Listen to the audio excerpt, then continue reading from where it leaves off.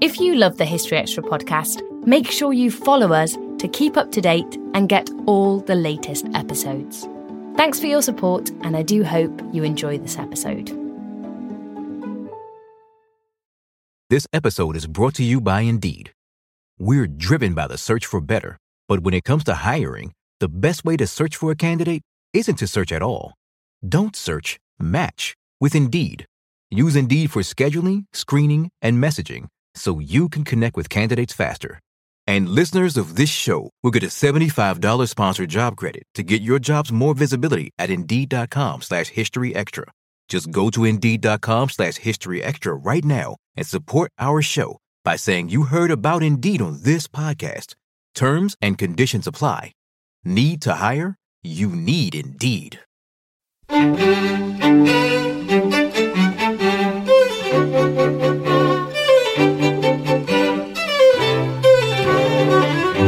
This beach with the chalky, flinty pebbles, it was very unlike anywhere he'd ever been before. That was Sarah Foote talking about the rise of Christianity in England. People in the past have written about him as if he was, driven by some unselfish ideas. I don't think that's true. He was out to get Disraeli to the top. And but he set about it in an exciting sort of way. And that was former Home Secretary Douglas Hurd talking about Benjamin Disraeli.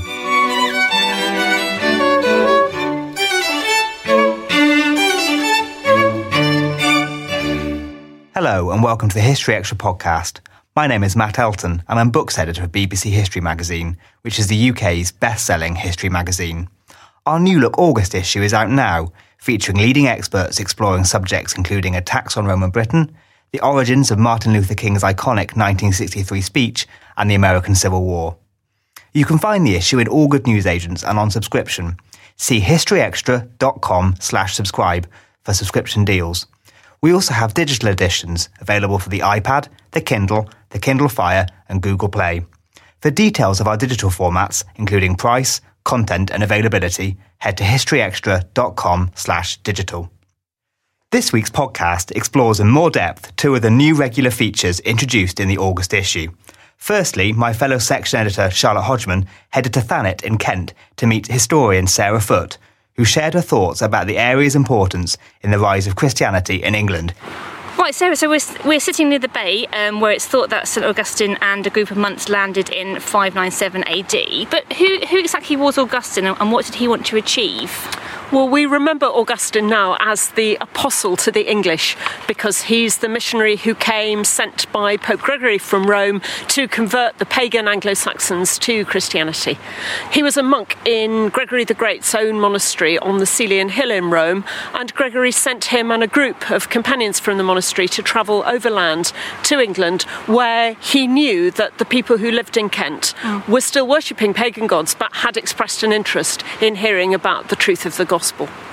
And why do they land here in this part of the country?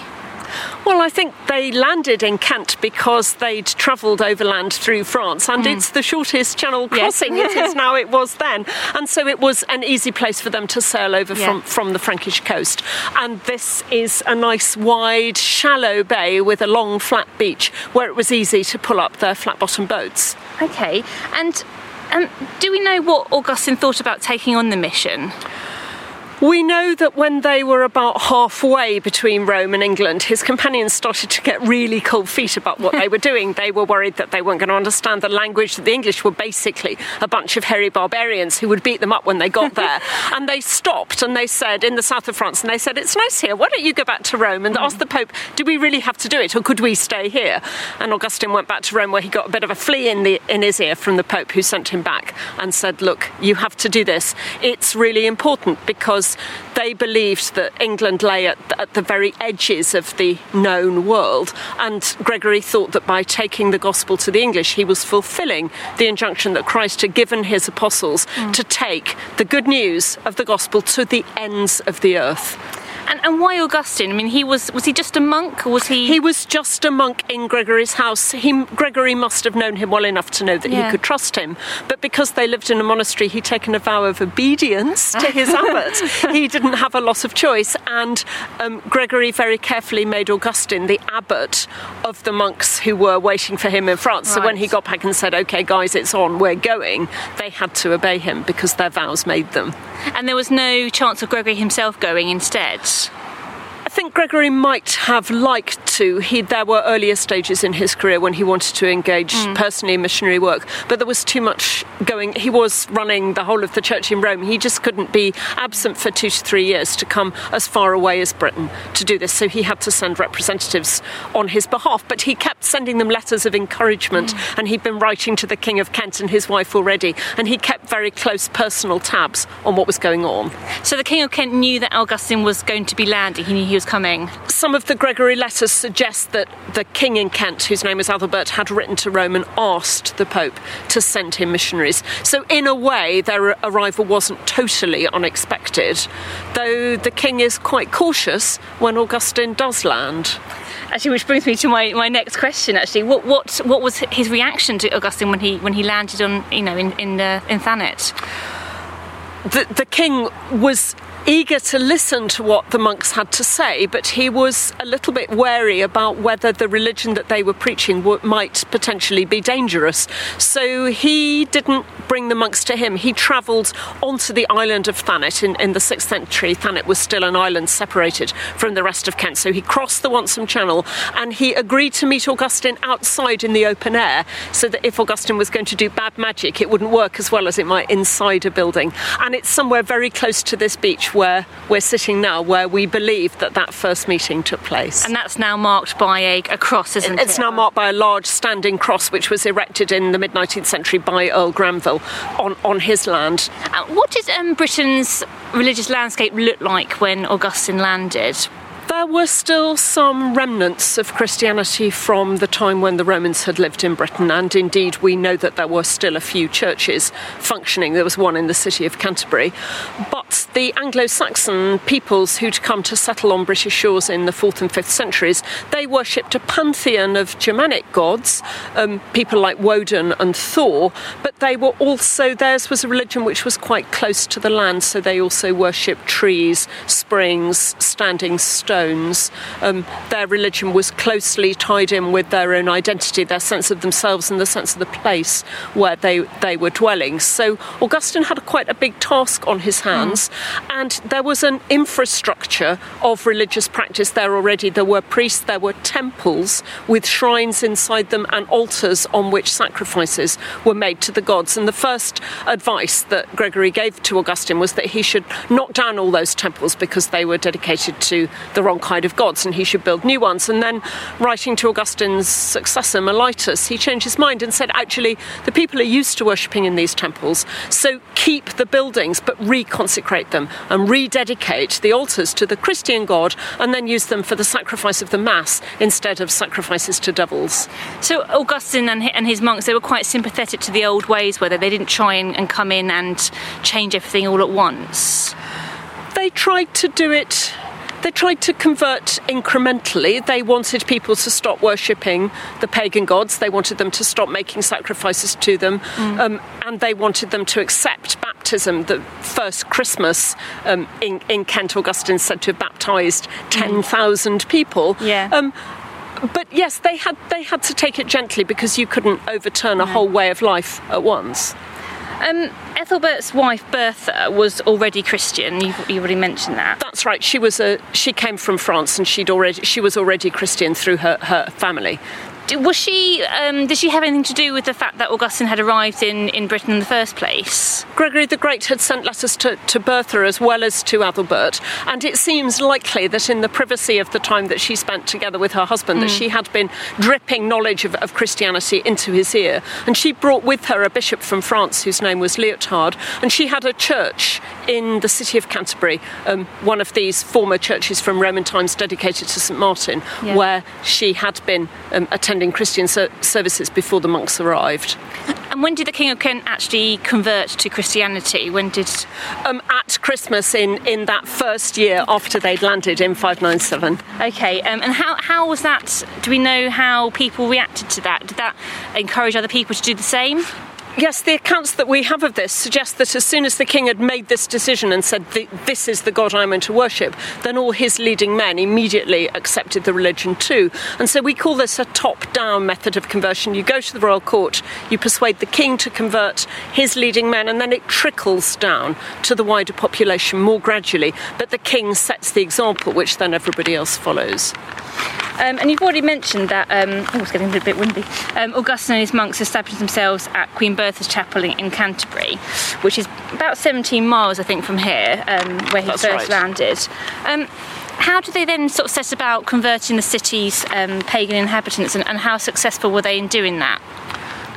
In St Martin's Church in Canterbury, they lived the kind of monastic life that they'd been living in Rome, but they did it in order to demonstrate to the population what it meant to be Christians. So they preached, they taught about the books of the Bible, the teachings of Jesus. They went on processions through the town. They carried crosses and relics of the saints, and they will have looked very different from the people of Kent. They came from Rome. They were Italians by birth. They will have been smaller, darker, wearing foreign clothes, speaking a foreign language, because all the liturgy was in Latin. And I think much of the interest of the wider population may have been watching this strange religion and wanting to know more about it so that they could understand what it was like. So on their way through France, they picked up some French interpreters with them who could talk to the English people and explain what was going on. So they converted by example. Yeah. And you mentioned that there were traces of Christianity still in this area or in Britain from the Romans. Why did it trickle out after, between the Romans and Augustine's landing? Christianity among the Roman Britons was very dependent on having a functioning Roman province here, and after Roman troops were withdrawn and the Roman economy died and it ceased to be a satellite of Rome, then all the things that had been associated with the Roman conquest gradually trickled away. But there are parts of the country, especially in the west and the southwest, where it seems that Christianity persisted right the way through across the Anglo-Saxon settlement period. So, for example, Wareham in Dorset, where there are some very interesting surviving gravestones with Celtic names on them, those almost certainly survive from that period when there's very little Christianity left in England. So to all intents and purposes, Augustine and his followers came to an open field, mission field, in which to work. Because Augustine died not that long after he landed. No, Augustine died in 602 and was buried in a church just outside the walls of the city, which was first dedicated to St Peter and Paul, but is now known as St Augustine's, and became the burial place for Archbishops of Canterbury and Kings of Kent. And how much do you think we can attribute his success to Augustine as a person and his personality and his way of doing things? I think we have to put a lot of reliance on Augustine personally. He had the force of personality to persuade those reluctant monks to come with him, and then to enter this realm where they didn't really know what they were going to find. They didn't know how dangerous it might be, and his willingness to stand up and speak out for the truth of the gospel he believed in. And how far did Augustine himself actually travel outside of Kent? Well, we know a story about one occasion when Augustine tried to get the remaining British bishops on the island to participate in missionary work with him so that they could work together to common ends. And so he travelled quite a long way west of Kent to meet a group of British bishops who come from the western part of the country where there's still much more Christianity. And they met at a place called Augustine's Oak, and the whole meeting was a complete disaster. They totally failed to complete cultural misunderstanding. They took violently against one another, and the British went off to do their own thing. And Augustine was always convinced that the British weren't doing enough to convert the English. But most of his activities were thereafter coordinated in Kent. And do we have any contemporary sources that give us an idea of what Augustine was thinking, or how they felt about landing, or anything at all? No, we have no text written in Augustine's own Augustine wrote nothing that survives now, so we've only got the letters that he carried and the letters that Gregory wrote to him. Some questions that he sent to Gregory the Great about how do I deal with particular pastoral problems that I find on the ground, but nothing really about his emotions or personality. So that's just sad, isn't it? I mean, looking around us, it must have been quite an imposing sight. I mean, it's not quite the White Cliffs of Dover, but it's, coming up in probably quite a small boat, I'd imagine. Yes, and these steep white cliffs and the wind and the seagulls, and then this beach with the chalky, flinty pebbles. It was very unlike anywhere he'd ever been before. I imagine. And for him to take on himself that missionary endeavour, knowing that he was going to die on these shores, and that after landing here that he would never leave Britain again. Never go home. Yeah.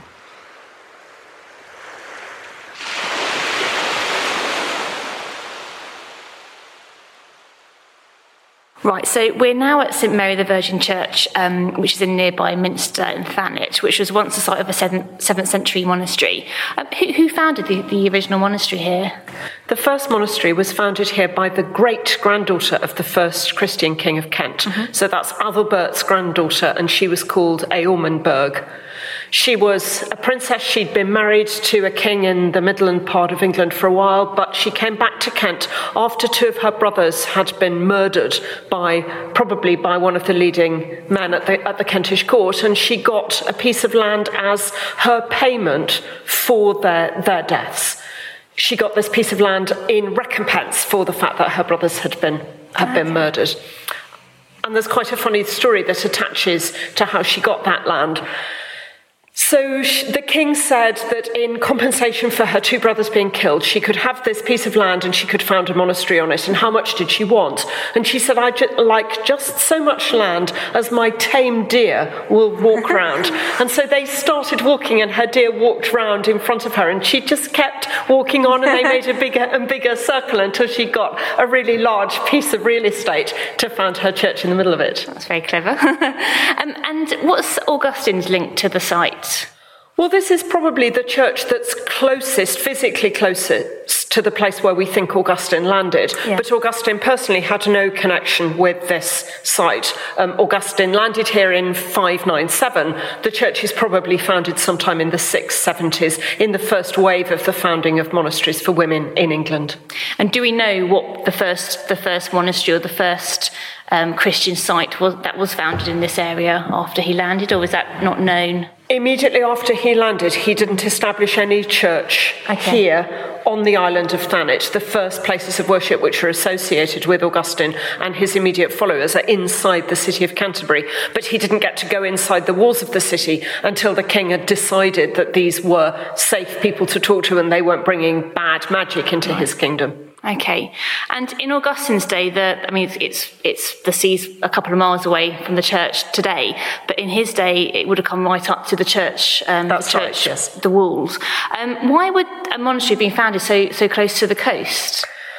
Well, if you think the ideal of monasticism is to get yourself away from the rest of society and to live a life of solitude and prayer and contemplation. And so coastal sites are often chosen for founding monasteries and communities of women because they're far away from other settlement.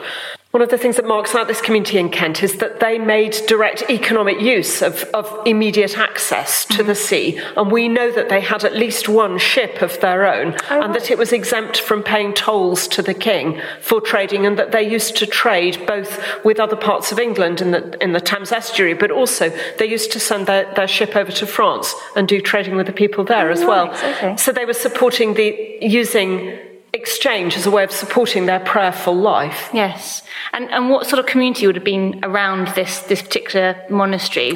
Well, it was set up in the first instance as a community for women, but it seems very likely that this was on the model of all the earliest female monasteries in England, so that it's not a nunnery for women living on their own. It's what we call a double house, with 2 parallel communities, one of men and one of women, with an abbess in charge of the mixed community together. So the men were there to help with the heavy labour to launch that ship when it was setting off to go to France. And also, of course, men in that congregation might have been ordained as priests and so could serve at the altar, which, of course, women in the 670s weren't allowed to do. Okay, and I suppose they would have also been coming under potential threat as well, being this close to the coast, do you think? Or When the house was first founded, I don't think anybody was thinking about the danger of raids from the sea. But we do know that in the 9th century, this place was directly attacked by war bands of Vikings coming from Denmark and other parts of Scandinavia. And indeed, it got so dangerous for a female community to be here that they collected all their precious possessions and their relics of their saints, including their early founders, and took them inside the walls of Canterbury, which could be defended against foreign enemies. And today, the church today doesn't have really anything that kind of goes back to Augustine's day. There's just one doorway that dates from the Saxon period, but otherwise, the fabric is later. The very splendid Norman nave, but otherwise a much later church. But lots of modern glass in the church commemorating Augustine and Eormenberg and St Mildred, who was abbess here.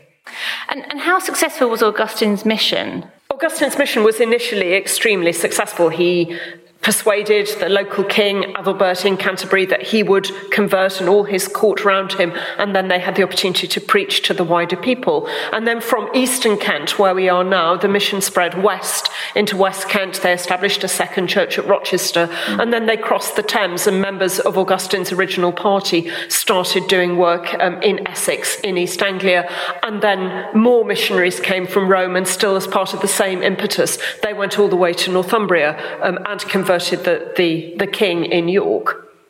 And why did it kind of, you said it sort of grinds to a bit of a halt? Why does that happen?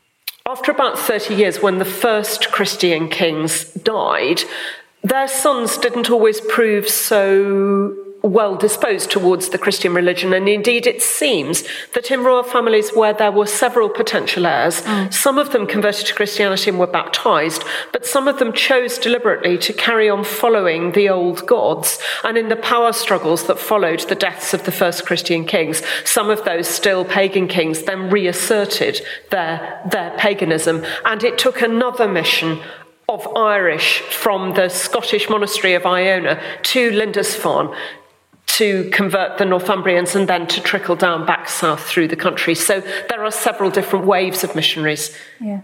And how long after this period did that happen? The last English kingdom to be converted is that of the South Saxons, which was converted by Bishop Wilfrid in the 680s. So by the time the Minster in Thanet was founded in the 670s, then just about the whole of England was nominally Christian, and every English kingdom was ruled by a Christian king. That was historian Sarah Foote. Sarah's most recent book, Monastic Life in Anglo-Saxon England circa 600 to 900, is published by Cambridge University Press. Before our next interview, just a quick reminder that extra tickets are now on sale for our History Weekend Festival, taking place in the historic Wiltshire town of Malmesbury from the 25th to the 27th of October. We've seen huge demand, and we're delighted to announce that some of the weekend's events will take place in a larger venue, the beautiful Malmesbury Abbey. This means that we can now offer for sale tickets for some of the events that were previously sold out. For full details and ticket information, please visit historyweekend.com. We don't always realise just how much our negative thoughts and experiences stick with us and weigh us down. You may find your brain constantly running through a highlight reel of bad moments. That comment your friend made last week that hurt your feelings. That frustrating thing your mum does. Or that silly thing you said in a meeting. Maybe it's time to get it all off your chest. Whether it's a tiny annoyance or something much bigger, talking about it can give you some relief and lead you to a potential solution. That's where therapy comes in. It's a safe space to share whatever's weighing you down and learn to process it, so your internal highlight reel can focus on the good stuff. And BetterHelp offers affordable online therapy on a schedule that works for you. Connect with a licensed therapist by text, phone, or video call. Start the process in minutes and switch therapists anytime.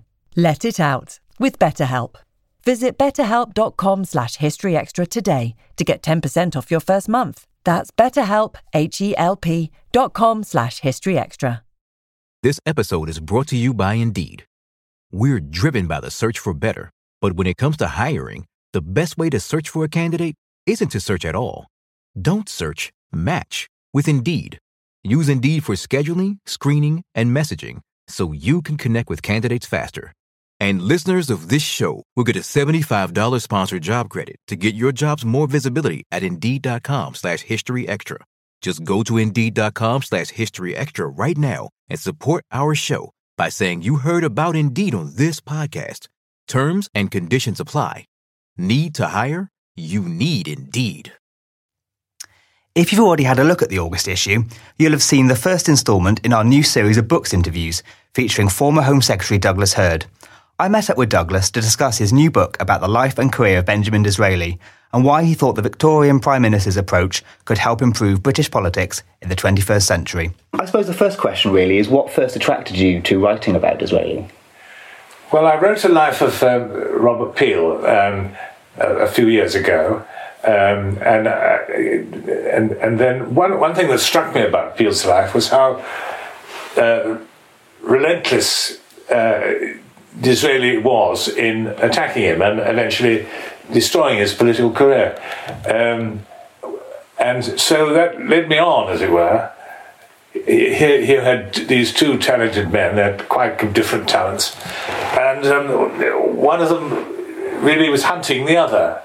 How did that happen? Why was that so? What does that really say about Disraeli? So the one theme led into another. So what do you think made him such a gifted parliamentarian? I think his father had a great deal to do with it, and his upbringing. He was not really educated in the sense that people like Gladstone and Palmerston were educated. He didn't go to a school. He didn't go to a regular school, or he went to several schools. And he read a great deal. He said, "I was born in a library," by which he meant that he was, all his life, he was surrounded by books. And his father was quite a well-known author. And so he was picking up books and putting them down again all his life. And that really, and so he learned this extraordinary sort of prose style. And he began to write books in order to earn his living, and they did reasonably well, only reasonably well. He wasn't a great literary success, but he kept going, and then he decided that politics was really what he wanted to do. Yes. I mean, that sense of him being born in a library is interesting because later on when he's trying to work out who he is and what his identity is, he kind of returns to the library in the sense of drawing himself together. I mean, to what extent did he construct his identity, do you think? I think he spent his whole life constructing his identity, and it changed over time. He was always thinking about himself, and deeply ambitious, and concerned to, as he said, climb to the top of the greasy pole. So everything he decided was related to himself. To your question, he was sort of building his own personality. Then that bit didn't work, and so he altered it, etc. Yes. I mean, he started, for example, as a dandy. He dressed to kill, and made a bit of a reputation as a dandy, and traded on that. And then that faded, and he became a much more sort of sober, what one calls Victorian statesman, and put away what he regarded as childish things. I mean, that sense of him being in some way outside, an outsider, do you think that was a major factor in driving his ambition? Yes, of course it was. It was a starting point, and a very unpromising starting point. He was a Jew. He was no good with money. He wasted it. He was not very good in personal relationships, and so he had a lot to handicap him. But the extraordinary thing is that he worked his way through all those difficulties, and in his own odd way, ended up as an extraordinary man. Yeah, I mean, could you talk us perhaps through, despite all those obstacles, how he did climb his way to the top of the pole? Well, he worked, and he worked hard. He never shirked work, and and he was good with some people. He was bad with some people, but he was good with people, particularly with elderly ladies. They shone through his life, really. He had many women friends, and they were all older than he was, including Marianne, whom he married. And he sort of specialised. And he said in the books, he said his advice to young men was to cultivate the company of elderly ladies. They were much the most rewarding. And that's how he found it. So it was a mixture of actually hard work, sitting down and reading things. So there was, of course, no telly, no radio, nothing of that kind. So you had to just read. And personal relationships, where he flitted and sipped. I mean, he built up a relationship and then he knocked it down again. So he was quite ruthless with that. But those two things, relationships and the actual work, which meant reading, were helped to make him what he was. I mean, it's interesting reading the book, how much him being in opposition with people comes through as a theme. Yes. Were there any major oppositions that you think really drove his career? He started his political career with the relationship with Peel, and that developed into real hatred, really, on Disraeli's side, not on Peel's side. And then that worked through, and he became the next enemy was really Gladstone. Gladstone was the AV, which stands for arch villain, and in his letters and so on, the AV has been at it again, that kind of thing. So those are the two, and then the Queen Victoria, whom he cultivated, whom he flattered like mad, and she didn't see through him. I mean, there was a lot of sort of bogus flattery in the sense that he had his tongue in his cheek. But she did. She was a lady without a sense of humour, really, and she didn't spot this. No. And she was so, to some extent, she enjoyed his company, and his company was very important to her. Yeah, that's fantastic. There's another theme running through the book, which is the dispelling of myths that have grown up about his life and his politics. If we can just touch on some of those, that would be excellent. What do you think his thoughts were about, say, class, for instance? He didn't, I think, use very much the word class. I mean, it was at the back of his mind. But he certainly thought in terms of Britain as basically divided between the rich and the poor. And the rich were educated and had all the advantages, and the poor were miserable. He didn't, he's often thought of as being a one-nation Tory. That's just not exact. He never used that phrase himself, one nation. He actually believed in two nations, and that the difference between the two, the rich and the poor, was so great that it couldn't really be overcome. It was one of the facts of life.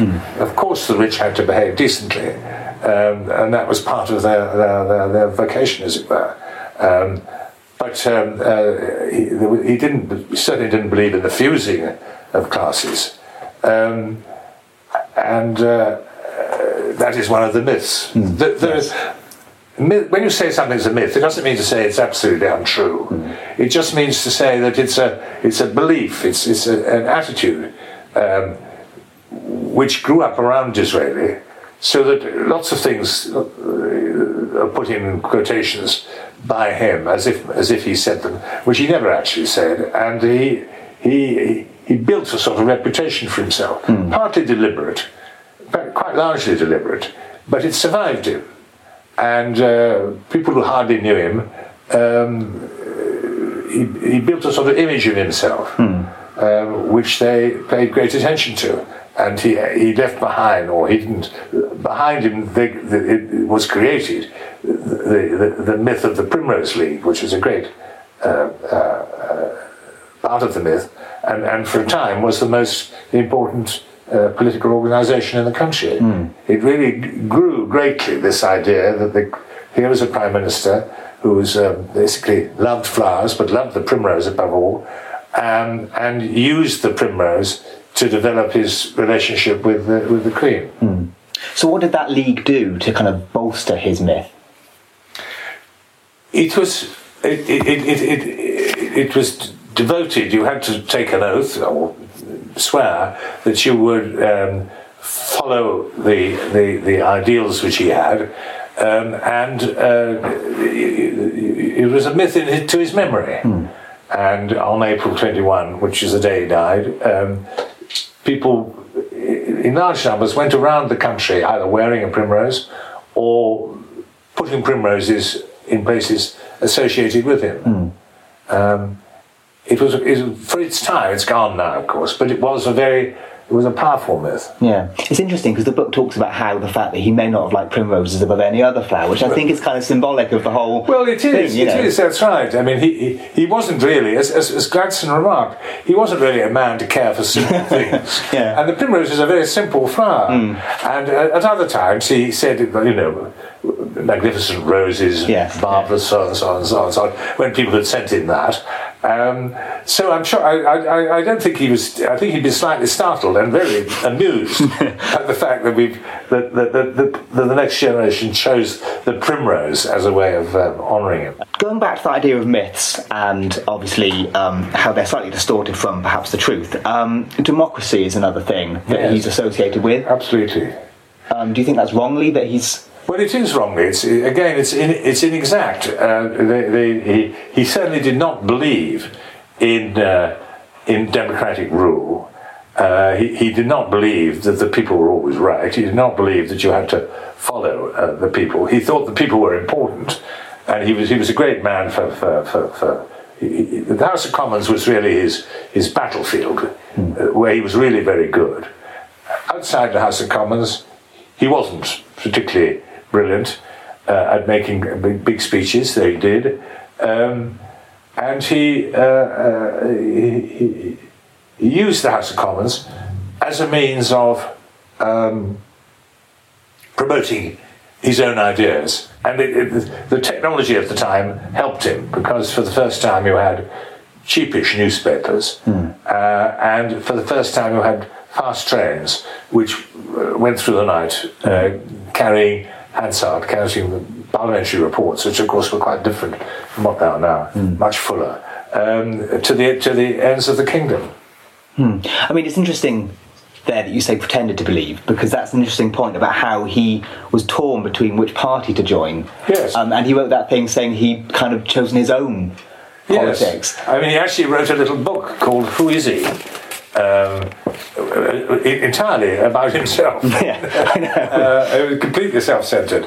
And he was a radical by nature.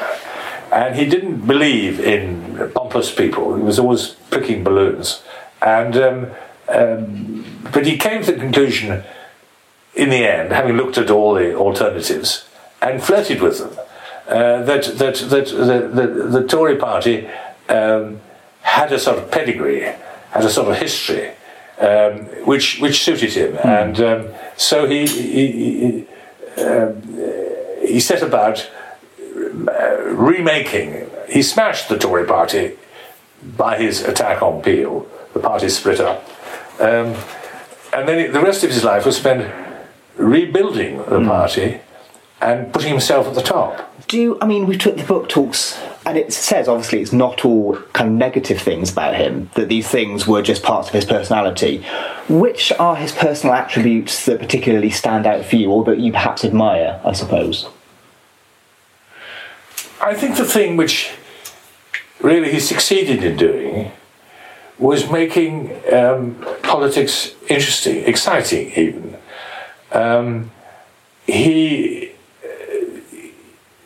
He was excited by politics himself, and he managed to find, in his books and in his speeches, ways of putting across, particularly to young people, the excitement of politics. And he had this little group of people he was really interested in was elderly ladies and good-looking young men. Not because he was gay, but because those kind of people sort of swam into his orbit, and he recruited them, became attracted by them, and they were part of his machinery, as it were. You mentioned before that he was a really gifted speaker, and that was part of what made him so powerful. Are there any particular speeches or highlights of his career that you particularly rate? I think the nights which he spent attacking Peel in the House of Commons are probably the best examples of parliamentary oratory which we've got. I don't think anybody, either before or after, was better at this particular kind of. What he did was he kept a straight face, and he very rarely raised his voice. He talked in quite an even way, but he every now and then, right at the end of the speech, he sort of opened up his batteries and really let go.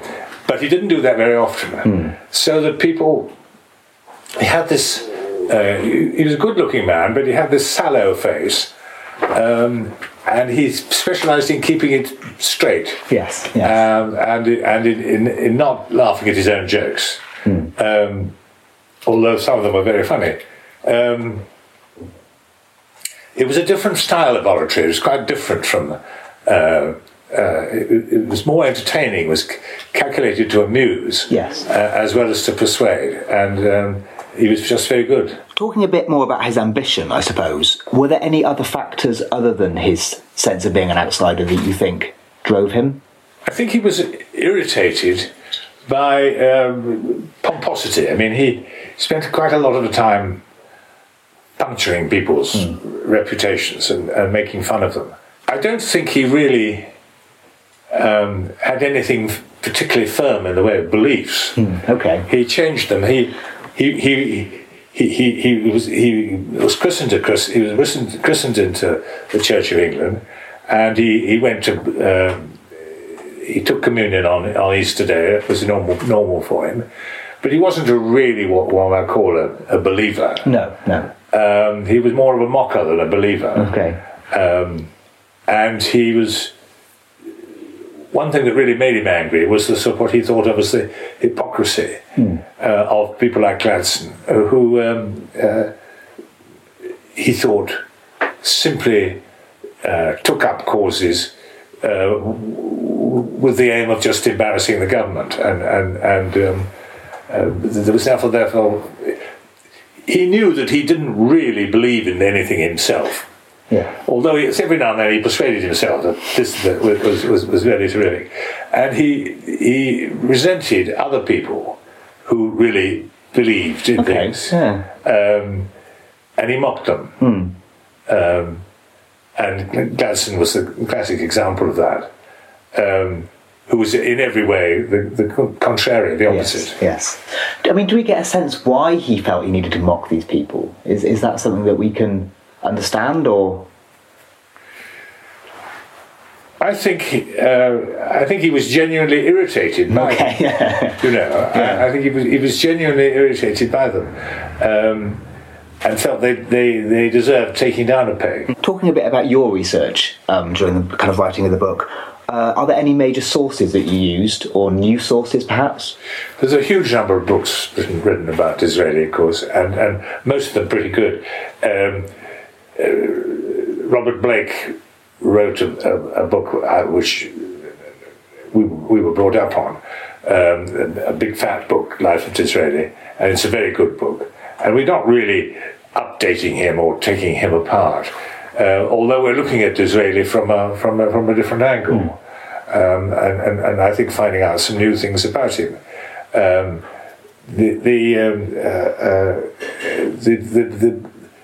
papers. Disraeli papers are at the Bodleian in Oxford. They've been lent to them by the National Trust. The National Trust owns Hurd, which was Disraeli's country house, so we borrowed. They're now on loan to the Hurd, to the Bodleian, and we Ed and I spent quite a lot of time in Oxford actually researching those papers, and the Bodleian were very helpful. What were the major challenges that you came across in your research, would you say? Well, the major challenges were many of them the result of Disraeli's own actions.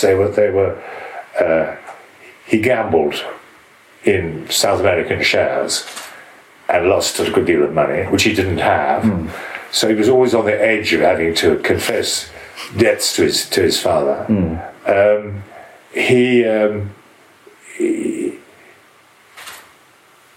one of the causes which he took up, because it was obviously going to be important, was the question of who had the vote. And he passed the second Reform Bill, 1867, which was the second big Reform Bill. And he passed that by really a series of conjuring tricks. The cartoons of Disraeli often show him as a conjurer, a mystery man, an Oriental. Always, he's portrayed often as a wandering Jew, and he did take up and he did bring through the Act of Parliament in 1867, which greatly increased the number of people who had the vote. So, to that extent, he was a move towards democracy, though he didn't actually believe in going the whole way. No. He didn't actually believe that women should have the vote. He didn't actually believe that down-and-out people had the right to a vote, because they didn't think they were qualified to use it. No, okay. I mean, that's fascinating. Do you think that he therefore passed that to further his own political career rather than any sense of ideals? Yes, 1867 was a crucial time because it was the sort of climax of his rivalry with Gladstone. Now, Gladstone fancied himself on this subject of parliamentary reform, and Disraeli set out to dish Gladstone. He set out to expose him, and he was very good at accepting amendments, Disraeli. But he wouldn't accept any amendments which came from Gladstone. he was absolutely clear about that. So the process of what was called dishing the Whigs, getting the better of them, he pursued relentlessly, but particularly with an edge. Yes. Talking again about your research, what was the thing that most surprised you? I think his persistence. I mean, it was a selfish persistence. There was no real altruism about Disraeli. He was pursuing his own aims. But he stuck at it. I mean, most people would have given up, I think, when they had the first setbacks. Palmerston, for example, kept on winning elections, and Gladstone too. But he Disraeli stuck at it. He was discouraged occasionally. He wrote letters to his lady friends, whom he used as a sort of sounding board, explaining how difficult it all was. But he didn't give up. And that's what people remembered him for, the way he just stuck at it until he got to the top. That's an interesting point, actually. I was going to ask you, what do you think his contemporaries made of him? Do we get a sense of their opinion towards him? A lot of them thoroughly disliked and distrusted him. They just thought he was unreliable. And he had to overcome that. He had to show that he could play effectively at politics. And he did that. People like Queen Victoria started by disliking him and distrusting him, but were won round just by this sheer persistence and by his sense of fun. I mean, he laughed at the Queen, actually, but laughed at her behind her back, and actually she took all his flattery seriously. Yeah. And on that note, a sense of how the British public related to him. Did they warm to him? They did towards the end. They were baffled, but he was a mystery man, really, which all goes with the sort of sense of magic in the East and so on, which surrounded him, which he played on. The British public, talking really about a sort of middle-class politics, the ones who had the vote in those days, they overcame their distrust, really, and came to admire him, so that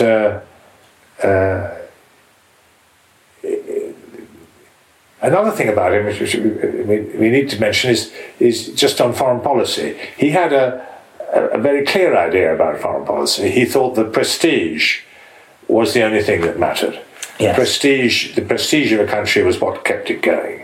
And therefore, because Britain had a big fleet and a lot of money, he felt that all the British diplomats across the world should be looking for opportunities to increase the prestige of the country, of Britain. And that's why he made the Queen Empress in India. Yes. Yeah. It was just, again, she had to be top lady. Whereas with her, of course, the fact that her daughter would soon be Empress of Germany, the thought of actually being junior to her daughter filled the Queen. Clearly wouldn't be right. And so she was she backed Disraeli in that. In terms of his legacy, would you say that his sense that the country's prestige needed bolstering was his major achievement, or were there other things in terms of how he shaped the nation, I suppose? The number of things. He increased the number of people who could vote. Well, you could say that was a big step forward. He didn't, having campaigned to keep the Corn Laws, he didn't do anything about bringing them back when he became Prime Minister. That was completely a dead subject as far as he was concerned.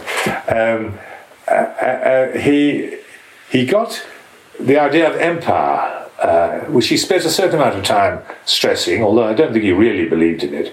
He built that up so that the next generation of people was the generation which really read a lot of Kipling and really believed in the British Empire with capital B, capital E. And they were led into that by Disraeli, by some of the things that he said. And he did some practical things, which weren't really solely his own. They were his junior ministers, his home secretaries and so on, who did a lot of the legislation. But it was good stuff. It was helping people to buy their own houses, helping people to cleaning up the rivers, cleaning up all the filth which went with the Industrial Revolution. And but again, these things, he went to sleep when these things were discussed in cabinet. I mean, he wasn't really interested. No, okay. But nevertheless, he did. He did some things which were worthwhile. It's a fascinating end to the book where you compare a bit the current political climate. Yeah.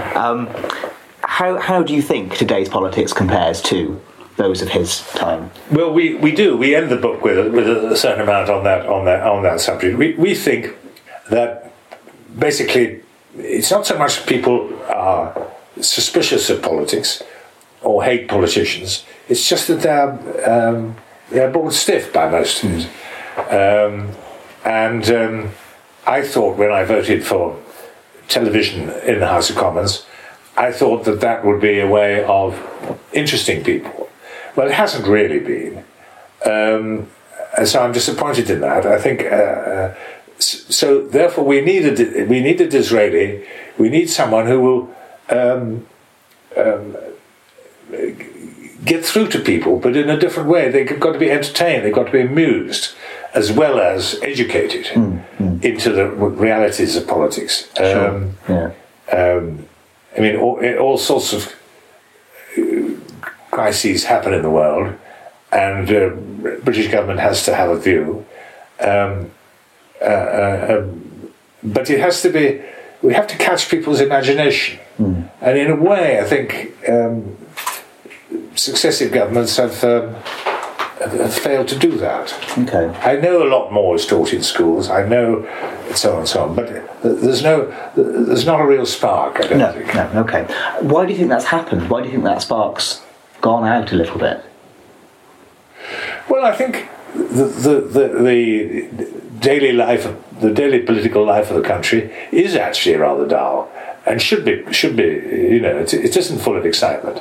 But every now and then you need someone, or people, or group, who make it exciting. Churchill made it exciting. Churchill believed that politics were really exciting. He was excited himself. Yeah. And like Disraeli, he believed that he had a mission. He believed that he should get to the top, and he did. and therefore, and Margaret Thatcher did also had the same feeling, and you could disagree with Churchill, you could disagree with Margaret Thatcher, but they were worth listening to, and Disraeli was worth listening to, even if you disagreed with it. I mean, are there any figures or groups in today's politics who you think come close to that? Well, we mentioned the Boris phenomenon. I mean, here's a chap who's had a political career, who is now Mayor of London, has been re-elected, and who has the gift of entertaining people. You may think that he entertains people too much. He certainly laughs at his own jokes, which Disraeli did not do. But he is providing entertainment as well as education, and that's a good thing. It's a good thing. And if people are going to be interested in politics, particularly young people, they've got to have something to latch on to. It can be, in some cases, passionate belief in something. Yeah. But it can also be that they are riveted by the actual eloquence or fun, humour. Sure. Yes. That politics. That a good politician can create. Okay. Are there any other characters who you think would fall into that category? No, we thought and talked about this a lot, and I think that Boris is the clear example. Yes. The difficulty with Boris is that he is the difficulty of switching back to a serious mode. Yes. Yeah. You know, you feel he's always planning the next joke. Well, that's not quite something more than that is needed, and Disraeli on the whole supplied that more. Yeah. So 2 final questions, I suppose, returning to Disraeli. Do you think, or do you hope that this book will change our understanding of him and his work? I think it will. I hope it will deepen the understanding. I hope that it will concentrate on this business of that here was a man who was extremely ambitious for himself, and people in the past have written about him as if he was, driven by some unselfish ideas. I don't think that's true. Okay. He was out to get Disraeli to the top, and but he set about it in an exciting sort of way, and it was that sense of excitement that he conveyed more almost than anyone except Churchill. Excitement and enjoyment, which he provided, and which was unusual in his time and almost extinct now, and therefore, but it's needed, it's necessary if people are going to bother to vote or bother to have views. And finally, what impression of Disraeli would you like readers to be left with, I suppose, at the end of the book? He was a fascinating man, and I think it's that fascination we try to convey. It's different fascination from the admiration which comes out of respecting someone's beliefs. Disraeli wasn't really very good at being respected for his beliefs, because his beliefs were a bit wayward. But he had that. He had the gift of fascinating people. And that's what's lacking now. That was Douglas Hurd. Douglas's new book, Disraeli, or The Two Lives, is out now, published by Weidenfeld and Nicholson. Don't forget that you can read more about both of the subjects featured in this week's podcast in our August issue, on sale now. That's almost all for this week. Next time, my colleague Spencer Mizzen will be talking to some of the people involved in the struggle for racial equality in Bristol 50 years ago. And Linda Porter will be sharing her thoughts about the downfall of Mary, Queen of Scots. Join us for that if you can. And don't forget that we'd love to hear from you. You can share your views at podcast@historyextra.com, on Twitter @historyextra, and on facebook.com/historyextra. The History Extra podcast was recorded in Bristol and produced by Jack Fletcher.